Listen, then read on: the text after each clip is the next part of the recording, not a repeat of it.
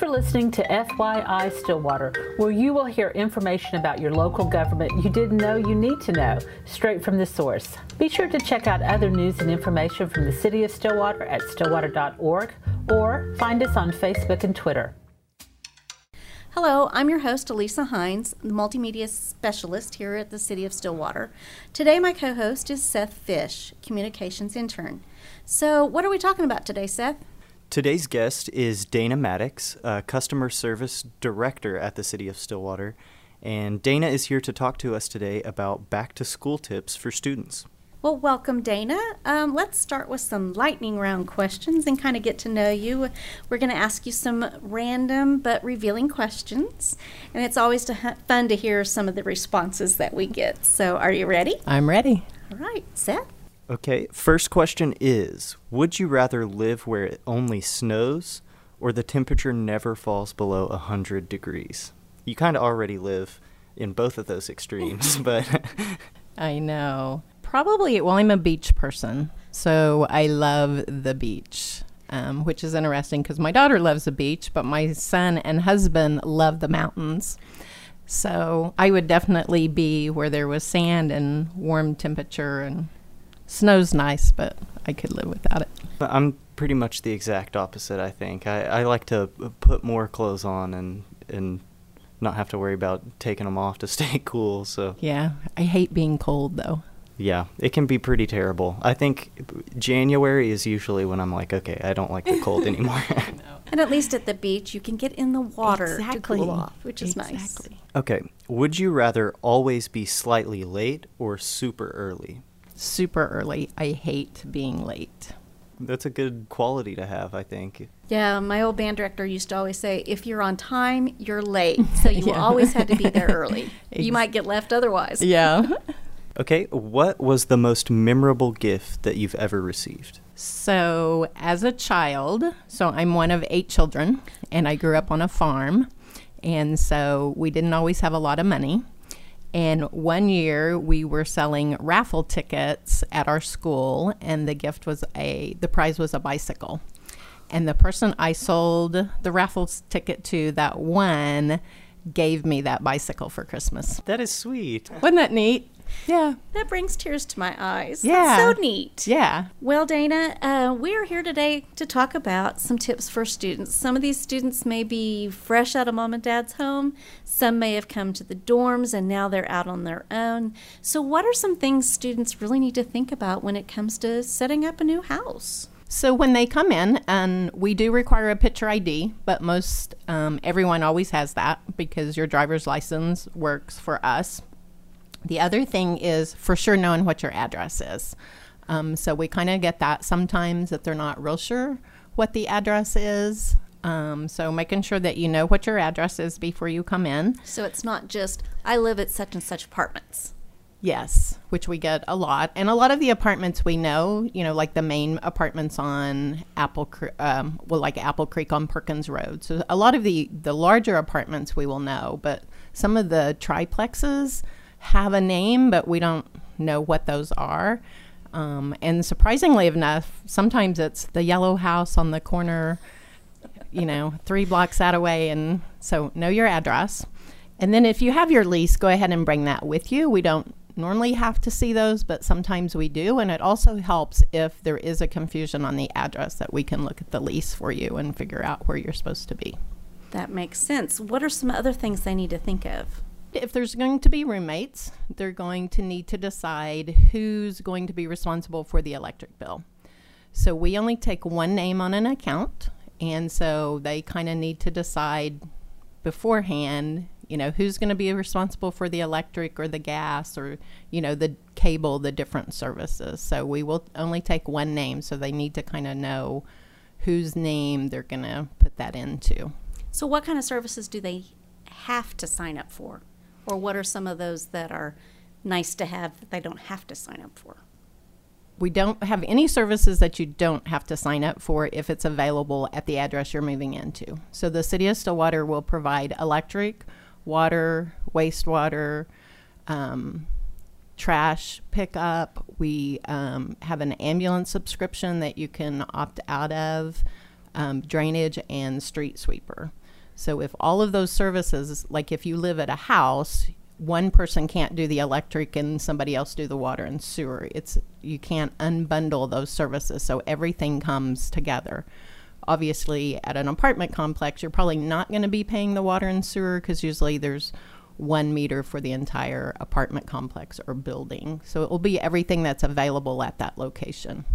So what are some of the things maybe that students don't think about that they get surprised when they get here to sign up for maybe just electric?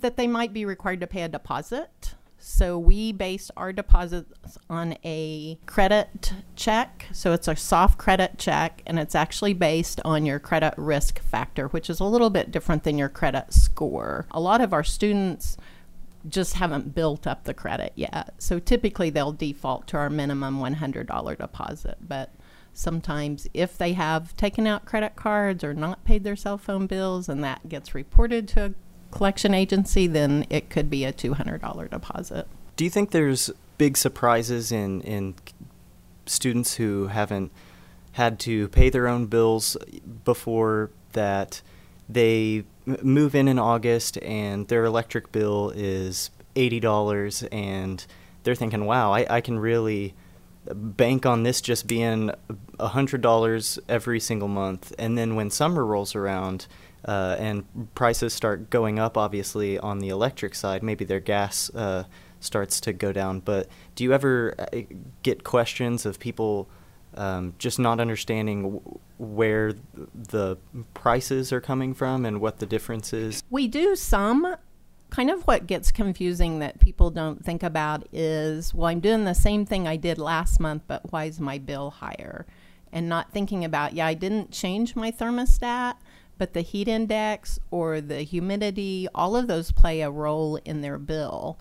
So there's a big difference when your AC is set on, 75, but the average temperature is 87 versus now the average temperature with heat index is 105, because your air conditioner, even though you haven't moved the thermostat, is having to run more just to keep your house cool. So it does get confusing that I haven't done anything different, but my bill is more. Now, you mentioned having it set at a certain temperature. What is a better temperature for them to have it set up so that their bills may not be quite as high? Yeah, it varies so much. So it's what can you live with, and it's interesting sometimes because at mom and dad's house, we keep it at this temperature. And also thinking about the house you're living in, how well insulated is it? How efficient is your air conditioner versus your parents'? Rates are pretty standard, that we're kind of in the middle of the pack as far as rates. So we're not the cheapest, but we're definitely not the highest. So just thinking about those things, it's all over the board. I mean, we hear people that have it set from 70 to 78. It just kind of depends on what you can feel comfortable with. I would recommend, versus setting it at 70, is starting it at a higher temperature and then lowering it a degree, maybe, every day or so until you can find that temperature that's comfortable for you. So with, you mentioned apartment complexes earlier. I know that with most just houses that you would rent, it's pretty much a given that you will always have a bill from the city for your electric, and you'll always have an O&G gas bill. But it's advertised on certain apartments that everything is included. So how does that work? Is that just that apartment complex pays for all of the electric consumption of the entire complex, and it's just taken out of their rent check, or?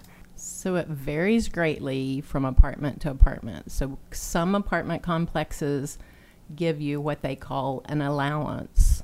So they will say included in your rent is a utility allowance up to $80.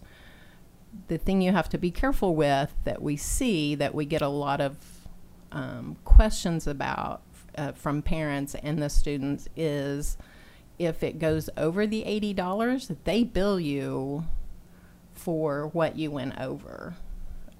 So sometimes there's individual meters for each apartment, and we just bill the apartment complex, and then they track your apartment, and then based on what your agreement is with them. Some of the apartments, there truly is like 1 or 2 meters or a meter per building, and it may be bills included, but pay attention to the lease that you're signing if you're getting in a utility allowance, and if you go over that allowance, what happens. And then there's that always surprise of the water bill. What do they need to be aware of when it comes to their water consumption? Definitely running toilets. So people don't think that a running toilet will use very much water. It will use an enormous amount of water. We have seen bills up in the thousands of dollars from people who have just let their toilet continue to run. So if you're jiggling that handle to stop the toilet from running, you're wasting water, and you get billed for that water. Whether you truly benefited from it or not, we still have to treat that water. So even though it's just going down the drain, it's still treated water, and the city has costs for those chemicals and all those other things to provide that water to you. So running toilets is a huge issue. And that's an inexpensive fix. It is. To either fix yourself, or again, if you rent the house, make sure your landlord knows. And if they're not fixing it, then continue, especially if you're paying the bill, to continue to let them know that you need that fixed. So what is something that students come to you and say, oh my gosh, I didn't realize that I didn't pay my bill? So you should get a bill. I mean, it's surprising. It's like you have lived here for 3 months and you haven't gotten a bill. And I mean, it's kind of out of sight, out of mind, which I get. I mean, everybody's busy, and that's not just for our students, but everyone, and just kind of forget, oh, I should have gotten a bill. So from once you move in, you should receive a bill in probably no more than 45 days. And if you haven't gotten one by then, you need to be calling us, figuring out where your bill is. Because that first bill is going to be... It's normally for 30 days, so we bill a month behind. So we'll go out and read the meter, and then the meter reader will come around once a month, and he'll read your meter. But just remembering, I should be getting a bill, and we'll tell you when to expect that bill. So depending on where you live in town, we send out bills once a week. So we will tell you, based on the area of town that you're living in, you should get your bill around the 8th or the 15th or the 25th, so that you'll know when you should be expecting the bill.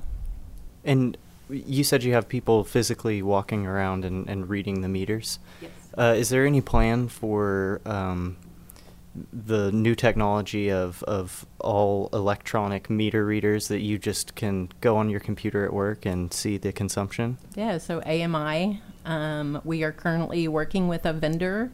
So currently the majority of our water meters we can read from City Hall. So they're on a mesh network that we can look up your account and read your water meter. We're getting ready to replace all of those along with the electric meter. So we're working on a contract with a vendor right now to hopefully get going, and there will be at that time a customer portal, so you can log on and actually see your consumption daily, hourly, and kind of track it on your own. But in the meantime, don't be surprised if there's somebody running around your yard looking for your meter. Yeah, so the electric meters are on usually the back of your house or the side of your house. So they should have on a uniform to identify themselves. They should have an ID with them. So if you walk out and somebody's there, I would definitely, with all the scam stuff that goes on anymore, is to ask for their ID, for their badge, because they've been issued one, and then they can always call the office and confirm, should there be a meter reader in my yard today, because we will know whether or not we have somebody reading in that area. What are all of the ways that you can pay your bill? 'Kay, so you can mail it in to us, kind of the old-fashioned way. You can walk into the windows at the municipal building at 723 South Lewis. Our hours are 8 to 5, Monday through Friday. It's super easy to pay online at stillwater.org. You just need to know your account number.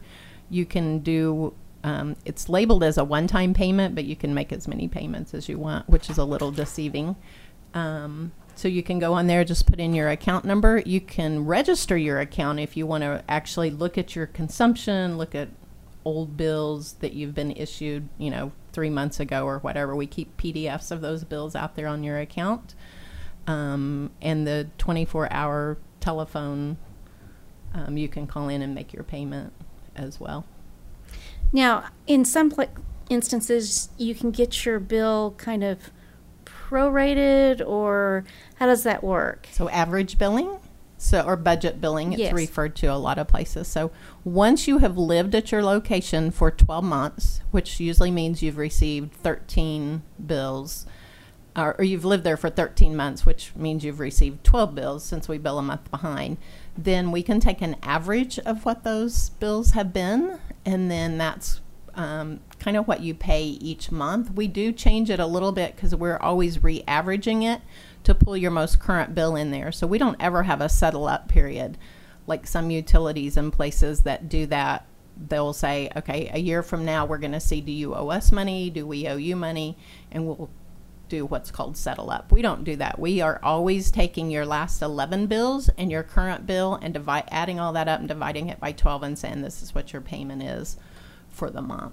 And that just helps a student really kind of average their bill and kind of know exactly what it's going to cost them a month without surprises. Yeah, pretty close to it. The only downfall with the students is, again, you have to live there for about 13 months. So a lot of times, our students are kind of moving because they're here for a semester, and then they may not stay during the summer, and then they come back and they may go in that same house or not. So that tends to work a little bit better probably for our residents who are staying in the same house for an extended period of time.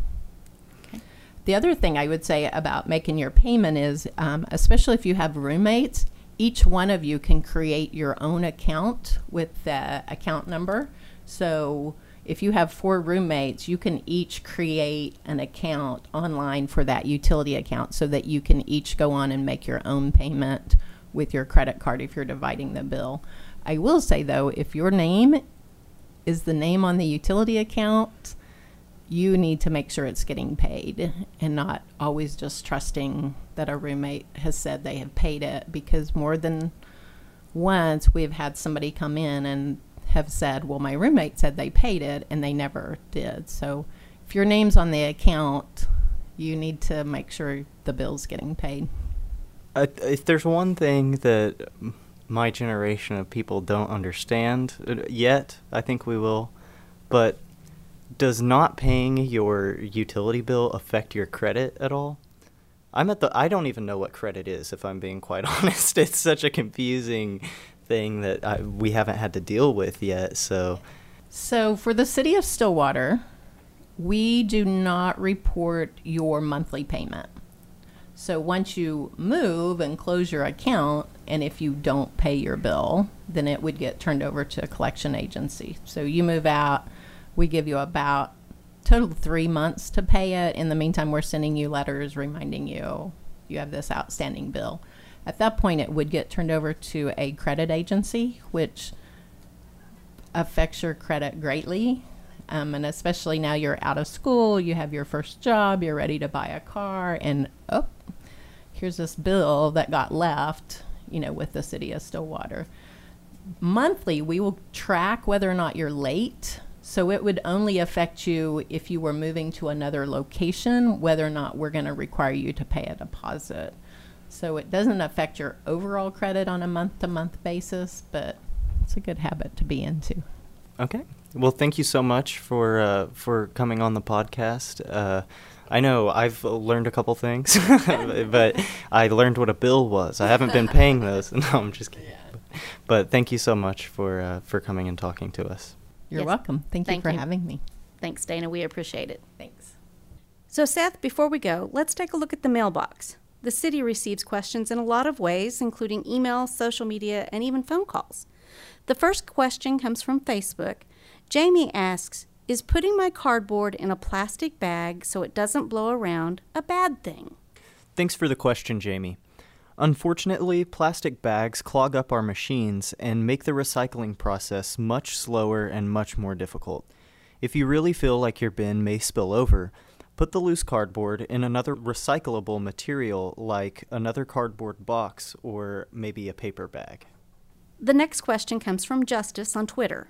Justice asks, why aren't people allowed to park on the lawn of the property they live on?